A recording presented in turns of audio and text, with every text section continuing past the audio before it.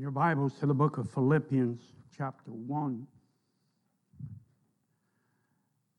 Philippians, the first chapter. Our air conditioner is doing everything it can do, and it's got it pretty comfortable in here. If you do get a little warm, if you fellas you have a jacket, you can take that off or get a fan and fan yourself. These are unbelievably hot days.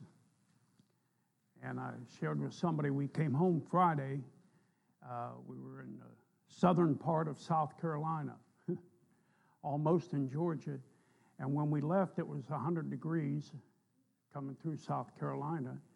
Got into North Carolina, it went to 102 in North Carolina. That's the reading on our car, and our car is usually pretty accurate. And yesterday, my wife came home about 4 o'clock, 5 o'clock, and I was out riding a tractor and getting the yard done, and she said, "Don't you realize it's 100 degrees out here?" And so we're having very, very hot days. I know some of you were anxious to see this come. Some of us were dreading it. I melt in the heat. My wife loves it. She says, "Lord has a sense of humor putting us together like that." We had a great trip. People said, "How was your trip?" It was great. It was kind of uneventful. The place where we went, there wasn't a lot of activity. We had some friends meet us there, and we did several things. But just had a time to be away, get away. But it's good to be back. We're in Philippians chapter 1. We're going to look at verses 27 through 30, and follow along with me as I read. Philippians 1, 27 through 30. Paul writes here, "Only let your conversation be as it becometh the gospel of Christ, that whether I come and see you, or else be absent, I may hear of your affairs, that ye stand fast in one spirit, with one mind, striving together for the faith of the gospel, and in nothing terrified by your adversaries, which is to them an evident token of perdition, but to you of salvation and that of God. For unto you is given in behalf of Christ, not only to believe on him, but also to suffer for his sake, having the same conflict which he saw in me, and now here to be in me." And let's pray. Lord, once again, we ask for your blessing. We ask that you would bless the preaching of your word. You said your word would not return unto you void, and we hold you to that promise. I pray that you would work in the hearts of these folks that have gathered here this morning as only your Holy Spirit can. Once again, if there's anyone in our midst not saved, that today would be their day of salvation. And for every saved person here this morning, that we would be open to you. We would be receptive of what you have for us. Lord, speak to us now and help us to have attentive ears. I pray that you give me strength of voice and clarity of thought to deliver the message. And I pray it in Jesus' name. Amen. I titled this, "Living Like a Real Deal Christian." Living like a real deal Christian. I want to call your attention to verse 27. And part A there in verse 27, he says, "Only let your conversation," now he's not talking about your language. He's talking about your lifestyle. Amen. He says, "Only let your conversation or your lifestyle be as it becometh the gospel of Christ." Now, one of the greatest enemies of Christianity today is hypocrisy. By the word Christianity, I'm referring to true Bible-believing Christianity. How often have we attempted to share the gospel with a lost person only to have them refuse our witness because of the hypocrisy they observed in some other believer's life? How many times have we tried to invite someone to church and were turned down because there are too many hypocrites in the church? How often have we ourselves been hurt, frustrated, and disappointed by the hypocrisy we've observed in the lives of other professed Christians? A simple definition of hypocrisy is to pretend to be what one is not, or to pretend to believe something one really doesn't believe. The hypocrisy that is so hurtful to Christianity is that of professed believers who act or behave in ways unbecoming to believers. In our text for today, the Apostle Paul is writing to the believers in Philippi. Paul was a prisoner in Rome, but as revealed here, he hopes to one day be able to come to Philippi again to fellowship with the believers there. In verse 27, we've read where he gives a strong admonition to them, saying that whether he's able to come to them or not, they must maintain a testimony of living lives that are becoming of the gospel of Christ. Now, the word becometh, as it's used there, means to be adorning, means to be fitting, means to be complementary to something. I thought about sometimes when our wives get dressed and they have on a nice dress, we say that dress becomes you. It complements you. Today, we as believers need to hear and heed this same admonition. We who claim to be saved must strive to live lives that are fitting, that are complementary to our profession of salvation. How we live must testify to our faith in and love for the Lord Jesus Christ. When others observe our lives and lifestyles, there should be no doubt in their minds that we are truly born-again Christians who love the Lord. And so each of us today must purpose to live a life that is becoming of the gospel of Christ. And I want to share with you some ways we can do that. Number one, we can do that by living a consistent Christian life. In verse 27, the early part, he says, only let your conversation be as it becometh the gospel of Christ. And we need to be consistent in our Christian life. He says there, we need to stand fast in our Christian life. That means we need to be consistent in the areas of our Christian life, consistent in our doctrine. There should be no wavering, no changing, no compromise of our beliefs. We don't need to change our belief in the Scriptures. We have the Bible, we have the inerrant, infallible, inspired, divinely preserved word and words of the Lord right in our hands. We don't need to change it. We visited a church on Sunday, and it was the only church we could really find to go to. It wasn't my first choice, but they used a different Bible. And as the preacher was reading from his different Bible, I thought, how confusing this is. You know, if we have one Bible that says one thing and a different so-called Bible that says another, one of them's got to be wrong. It can't both be right. I settled the issue a long time ago. I'm a King James Bible believer. And I don't care what the intelligentsia, that's the, those of higher learning, say that we're just ignorant people. No, we're just scriptural believing people. And I have the Bible just like God wants me to have it. And I'm not about to change. Listen, as long as I'm the pastor, you don't ever have to worry about coming here and finding out we went over to the NIV or the ESV or the ABC or whatever version it is. It's not going to happen. Because I believe this is the Word of God in the English language, just like God wants us to have it. And we're not changing. We need to not waver and change when it comes to our Scriptures and our eternal security. Listen, I believe once saved, always saved. I got saved way back in February 1974. I've been saved ever since. And I'll be saved till the day I die. You say, how do you know that? Because I got in Jesus Christ, and the Bible said, if any man be in Christ, he's a new creature. I got saved. I got born again. I got Jesus living in me. He that hath the Son hath life. He that hath not the Son of God hath not life.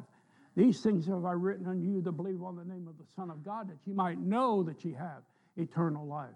I know I have eternal life. Listen, there's nothing I can do to get unsaved. For me to get unsaved would be saying you can unborn somebody. No, that can't happen. I can't get unsaved. I'm as saved as could be. And you say, well, what if you backslide? Well, I'll be saved and backslidden. Amen? That's just what the Bible teaches. I feel sorry for these folks who believe they can lose their salvation or that somehow they can sin it away. I settled a long time ago. My preacher taught me I didn't do anything to get it. I can't do anything to lose it. It's all by grace. For by grace he is saved through faith, and that not of yourselves. It's the gift of God, not of works, lest any man should boast. And I just got in on that, and I'm thankful, and I'm going to stand there. I'm going to stand firm and fast in my beliefs on separation. I know some of you get real upset with me when I preach on separation. Well, if you get your heart right and get your life right, you wouldn't be upset with me when I preach on biblical separation. Listen, friend, I believe this book calls for Christians to be different from the world. We need to separate from worldliness. When I preach against the casino, when I preach against women dressing like men, when I preach against the mixed swimming down there at the beach house, when I preach against drinking the occasional glass of wine or that occasional Budweiser, when I preach against those kind of things, I know there's some Christians who get upset. Well, you go ahead and get upset. I'm just going to keep preaching what I believe the Bible says. You know, Dr. Jack Howes used to say, if you're rubbing the fur the wrong way, turn the cat around. Amen? Listen, you can get mad at me all you want to. You're not going to change what I believe and what I see in these scriptures. What you need to do is line your life up with it. Amen. Well, let me move on. I made a lot of enemies there, so I'll just go ahead. I'm not about to change in my doctrine. I'm not about to change in my beliefs on Scripture and security and separation. And we need to be consistent in our doctrine and consistent in our conduct. We need to live like believers 24 hours a day, 7 days a week. You know, this thing of coming to church and acting like a Christian and then going out after church and acting like the world, that's hypocrisy. And it shouldn't be a part of our life. We shouldn't be double-minded. James says a double-minded man is unstable in all his ways. We shouldn't have situation ethics. That means we behave according to what the situation is. No. We don't behave according to the situation. We behave according to what does the Word of God say. Amen. And we just need to be that way. We need to live what we say we believe. And you know, the liberals get mad at us when we say we need to live what we say we believe, and they call us legalists. We're not legalists. The proper definition of legalism is adding works to salvation. We don't do that. Once again, we believe it's by grace and through faith you get saved. Not of works, nothing we do. It's all by God's grace. But we do believe in works because you're saved. James says, faith without works is dead. So we very much believe that we need to get our nose in this book and find out what works God wants us to do, how God wants us to live, and line our lives up accordingly. Be consistent in our conduct. When our lives should broadcast, if you will. We talked a little bit about this in Sunday school. Our lives should broadcast the fact that I'm a Christian. It shouldn't take people very long at all being around you to figure out there's something different about you. Amen? And if they can't, you need to check up on what's going on in your life and take care of the situation. And then we need to be consistent in our convictions. We shouldn't be swayed by carnal believers. Carnal believers want to pull us down. They want to pull us to their level. No, 1,000 times no. I'm trying to pull them up. And carnal believers, they don't have any separation. They don't have any standards in their life. We need to not be swayed by popular practices and different things that are going on. You know, too many believers today are failing to stand fast. They need to they want to abandon the former things and the former practices.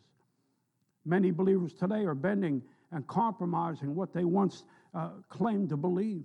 I hear about so many churches going over to these new versions of the Bible, going over to this contemporary music, going over, here's the latest thing, the casual worship. We experienced it last Sunday. The church we went to is into casual worship. Well, what do you mean by that? Well, number one, it's evidenced in their dress. Listen, if all you own is a pair of Bermuda shorts and a tank top, if that's all you have in your wardrobe, wear it to church. But if you've got better than that, we're better than that. You know, how you dress for church indicates your attitude towards church and the Lord. We're not casual about it. We think this is serious business. You know, I believe there's a certain amount of respect we show to the Lord when we dress properly for church. Amen? Now, I'm not trying to be critical, but I can't understand this. We had ushers last week who were wearing Bermuda shorts. Ushers. The preacher preached in a pullover. Well, if that's your bag, have at it, but it's not mine. I believe there's a certain amount of respect shown by how we dress for church and our approach to church. We don't have a casual approach. As I said, this is serious business. This is the Lord's business, and we ought to see it as such. We need to live a life becoming of the gospel of Christ. Number one, by living a consistent life. Number two, by practicing cooperation for the cause of Christ. He says here, Paul says, stand fast in one spirit with one mind. You know, each of us needs to strive to keep the unity of the Spirit. The devil loves nothing better than to get division and strife in a church. He understands that if he can get people focused on other people in the church, they're not going to be focused on unsaved people out there. Churches that have all the infighting are not doing what they're supposed to be doing. And so we need to be on guard against that. We need to stand fast in one spirit, he says, with one mind, unity of the Spirit. We need to stand on guard against division and strife among the brethren, broken relationships, hard feelings, division, discord. We need to strive to avoid causing division and strife. We need to be kind. We need to be long-suffering. I was teaching on that in Sunday school. We need to be forgiving of others, not critical, not judgmental. Can I ask you this question? I'm going to ask you anyway, so I'm going to ask you this question. Are you perfect? I'm letting you think about that. Are you perfect? There's not a perfect person in here. So when you decide to start picking out the faults of other people, remember, you have some of your own. And you'd be a lot better off you take care of your own than try to fix somebody else. Amen. And when you get a critical spirit about somebody else, remember, you're not perfect either. Have some long suffering and show some kindness. I remember our church in Gastonia. We were there 5 years, and the whole time we were there was like an undertow in the church. There were some people there that harbored ill feelings towards others in the church on issues that had happened before I ever got there, and some of them after I got there. But there was division. There was always this contentious atmosphere. And listen, the church can't do what it's supposed to do when it's like that. We need to strive to eliminate any strife and discord. That means we need to learn how to make apologies when we've offended somebody. So often we just want to kind of sweep it under the carpet and, they'll get over it. No, if you've wronged somebody, you need to go and beg forgiveness and set the situation right and correct. Some people, they just want to say, well, let's bury the hatchet and go on. No, you need to confess, and you need to make right with somebody when you've wronged them. Make apologies. Refuse to entertain gossip and criticism. Listen, when somebody gets you aside and they want to criticize the preacher, I've said this over and over again. If somebody calls you aside and wants to criticize the preacher, just tell them, well, why don't we go talk to the preacher about it? If they want to criticize somebody, say, hey, I don't listen to that kind of stuff. I don't want your poison on me. I said there's nobody perfect in this room. And somebody could find fault with every one of us. Don't be that person who's looking for the faults. We need to forgive quickly. We need to refuse to be easily offended. Psalm 119, 165. Great peace have they which love thy law, and nothing shall offend them. I've told you about the fellow who called in Gastonia, and he came by. He was bringing his missions bank and his tithing envelopes and whatever else he had, and he was turning them in because he was leaving the church. I said, my goodness, why in the world would you leave the church? Well, I'm offended. Mr. So-and-so didn't even shake my hand in the fellowship song. Left the church over that. Listen, friend, we need to have a thick skin. Huh? We need to have alligator hide. That means we don't get offended at every little thing. We have a forgiving spirit about us.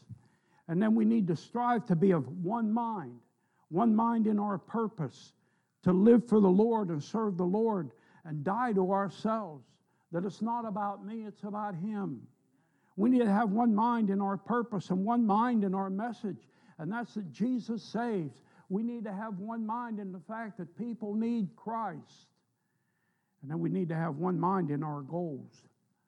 What is your goal for your life? Oh, better job, bigger house, nicer car. Those aren't the goals we should be striving for. I mean, there's nothing wrong with those things, but the goals of our life ought to be spiritual goals, to be used of the Lord, to be a better Christian today than I was yesterday. We need to strive to be of one mind, of one message, one purpose, one goal. There should be unity among believers. We need to strive together, he says. We need to strive together. The body of Christ is made up of many parts. Each part plays an important role in order for the body to function properly. Each member needs to be cooperating and doing their part. You know, I thought about this. One time years ago, I had a Buick Skylark. I love that car. 1965 Buick Skylark. We bought it. It was 3 years old, had low mileage. Very nice car. Had a 310 Wildcat engine, which was a good engine. And we had that thing. And one time I was going to go deer hunting, and so I wanted to make sure the car was all tuned up before I went. It was going to be about a 3.5-hour trip. So I put new plugs, spark plugs in that car. And I remember I headed out, and I had to go down the turnpike to Harrisburg and then go north. And as I'm going out the turnpike, car's just not running right. I can feel it's just hesitating a little bit and stuff, and something's wrong. And so I got on to deer camp up there, and I told my brothers, and the fellow we hunt with was there, something wrong with my car, I got to check it out. And we got out there, and we started looking at it, and here, come to realize I had crossed 2 wires. So I had a V8 engine, and in essence, here's what it meant. I was running on 6 cylinders. Now, the car would run on 6 cylinders, but it was not efficient, and it was not all it needed to be. Now, we switched those wires around on the way home. That baby would hum. It would run just like it was supposed to. Well, what's that got to do with anything? Well, when the parts of the body are not in tune with the rest of the body, it doesn't run like it's supposed to. We're supposed to have a unity of spirit and a unity of purpose and a unity of message. We're supposed to function as a body. So we need to be living a life that's becoming the gospel of Christ by consistent Christian living, by practicing cooperation in the cause of Christ, and then by having courage in our conflicts for Christ.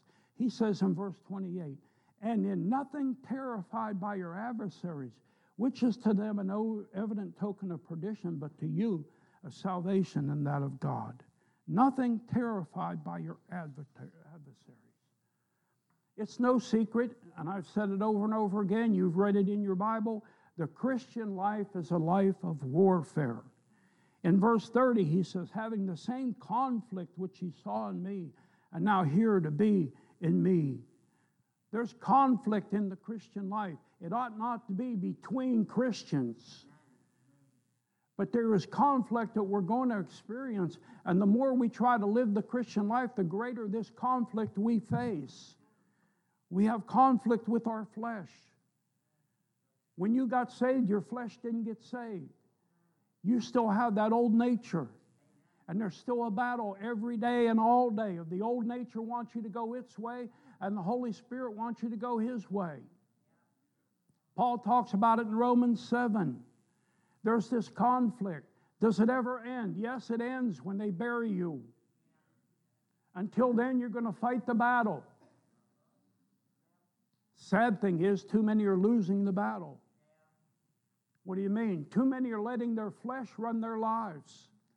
They're letting the flesh call the shots. No, no, no. There's a conflict, and we need to stand firm and fast that we'll not let our flesh determine where we go or what we do. We need to let the Spirit be in control.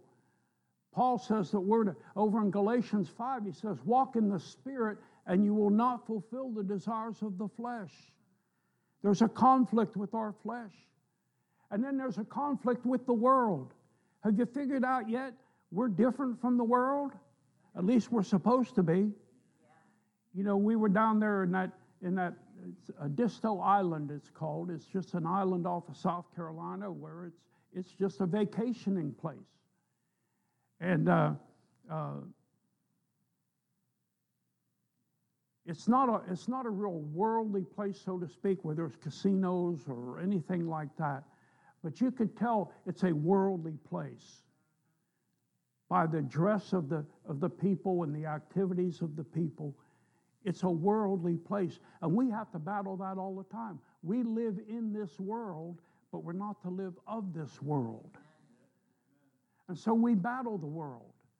The world says, come, be like us. And we say, no, no, no, I'm not supposed to be like you. And the world tries to draw us to it. And then so we battle the flesh, we battle the world, and then we battle the devil. Go over a couple pages to Ephesians 6.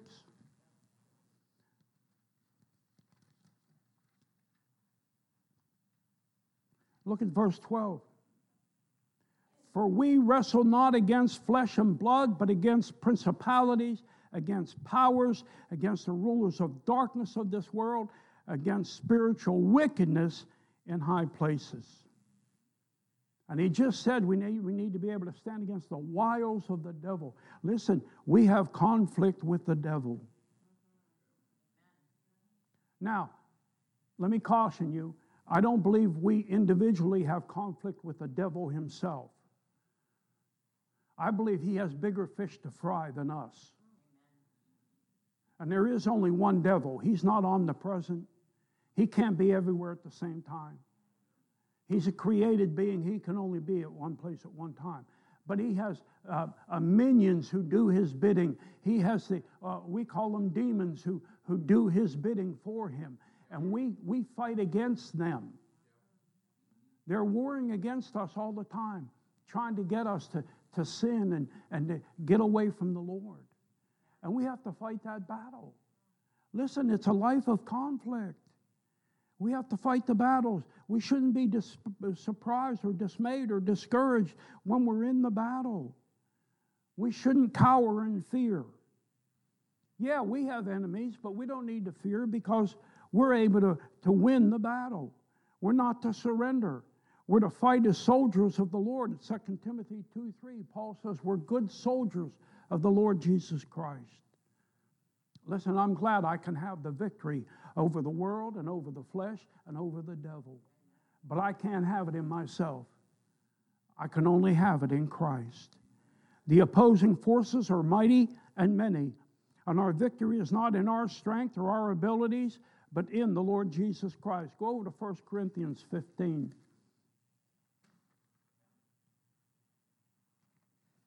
1 Corinthians 15.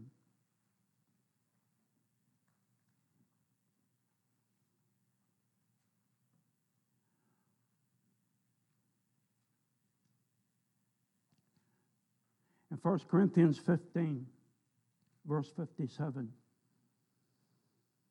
Paul writes, but thanks be to God, which giveth us the victory through our Lord Jesus Christ. That's how we can be victors. That's how we can overcome.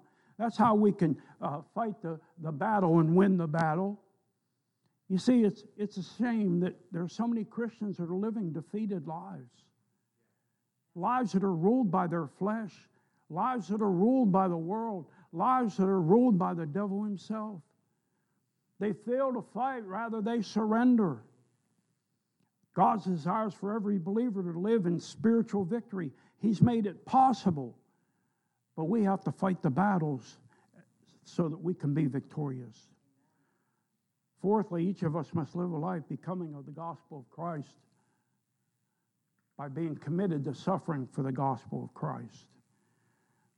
This is a hard saying, but the Christian life is going to involve suffering.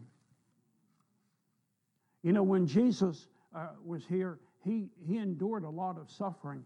He took a lot of abuse even before he went to the cross. He was lied on and ridiculed and mocked and all those kinds of things. He was rejected.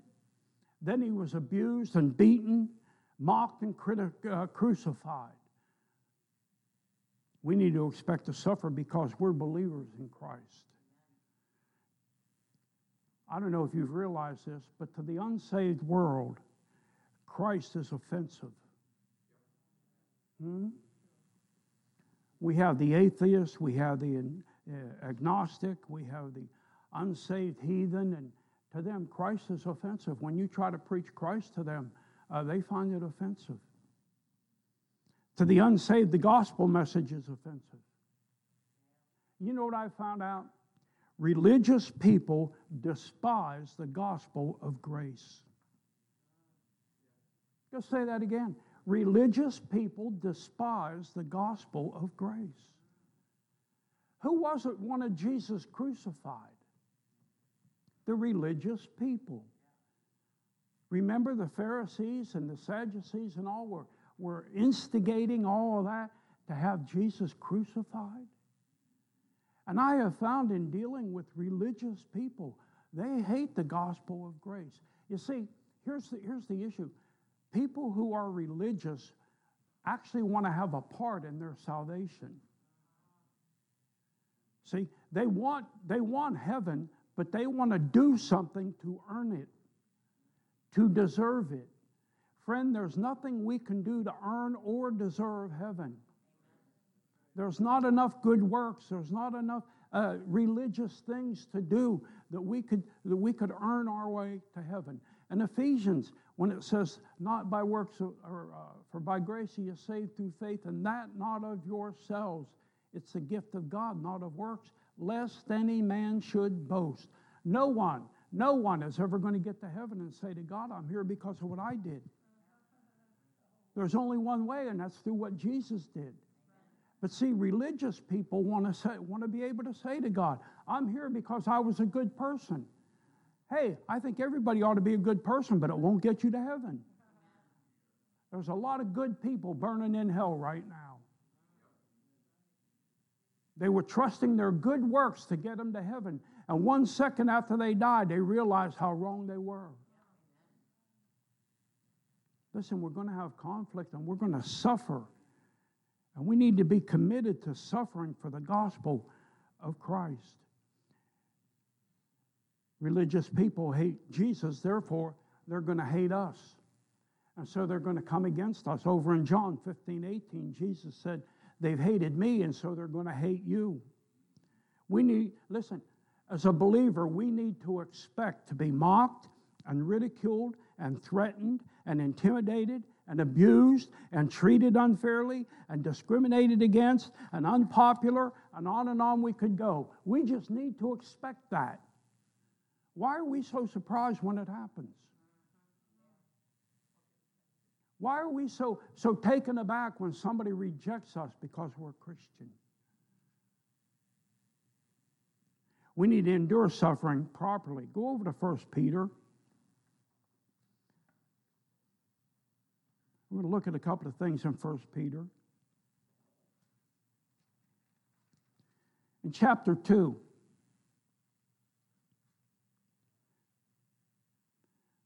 verse 20, Peter says, for what glory is it if when ye be buffeted for your faults, ye shall take it patiently. But if, when ye do well and suffer for it, ye take it patiently, this is acceptable with God.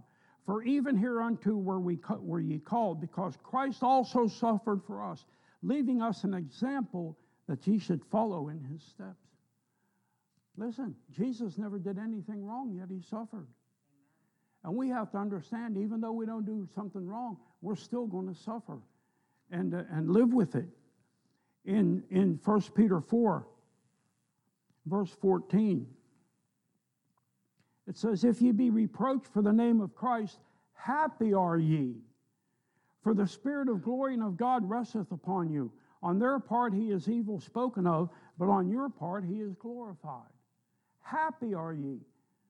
Listen, I don't find too many Christians, when they get ridiculed or mocked or abused in any way, say, boy, am I glad. But that's what Peter's saying. Hey, happy are ye, because your testimony is showing, because you're standing where you need to stand.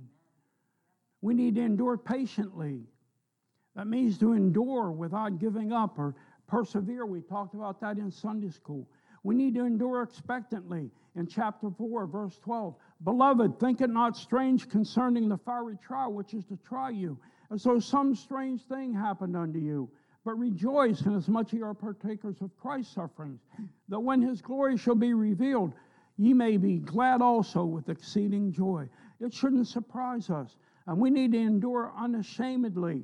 Verse 16, yet if any man suffer as a Christian, let him not be ashamed, but let him glorify God on his behalf. We need to bear the cross of Christ. We need to be ready and willing to suffer as a believer for the faith that we have. By the way, we shouldn't suffer as a wrongdoer. Look at verse 15. But let none of you suffer as a murderer, as a thief, or as an evildoer, as a busybody in other men's matters. So listen, we don't glory when we get what we deserve, when we're suffering for wrongdoing. No. But we can rejoice when we've done right and we're still suffering. Why? We're suffering because of Christ. Each of us must strive to live a life becoming of the gospel of Christ. And we do so by living a consistent Christian life, by practicing cooperation in the cause of Christ, by having courage in our conflicts for Christ, and by being committed to suffering for the gospel of Christ. The question to each of us today is, are you living like a real deal Christian? Are you living a Christian life that's becoming of the gospel of Christ? Don't look at your neighbor. Don't think about somebody else. That question's for you, and only you can answer it. Let's bow our heads for just a minute. Heads are bowed, eyes are closed. I want to talk to saved people for a minute, people who know for sure they've been saved, they're on their way to heaven. You're saved, you're going to heaven when you die. You've settled the issue. You've accepted Christ. You've been born again.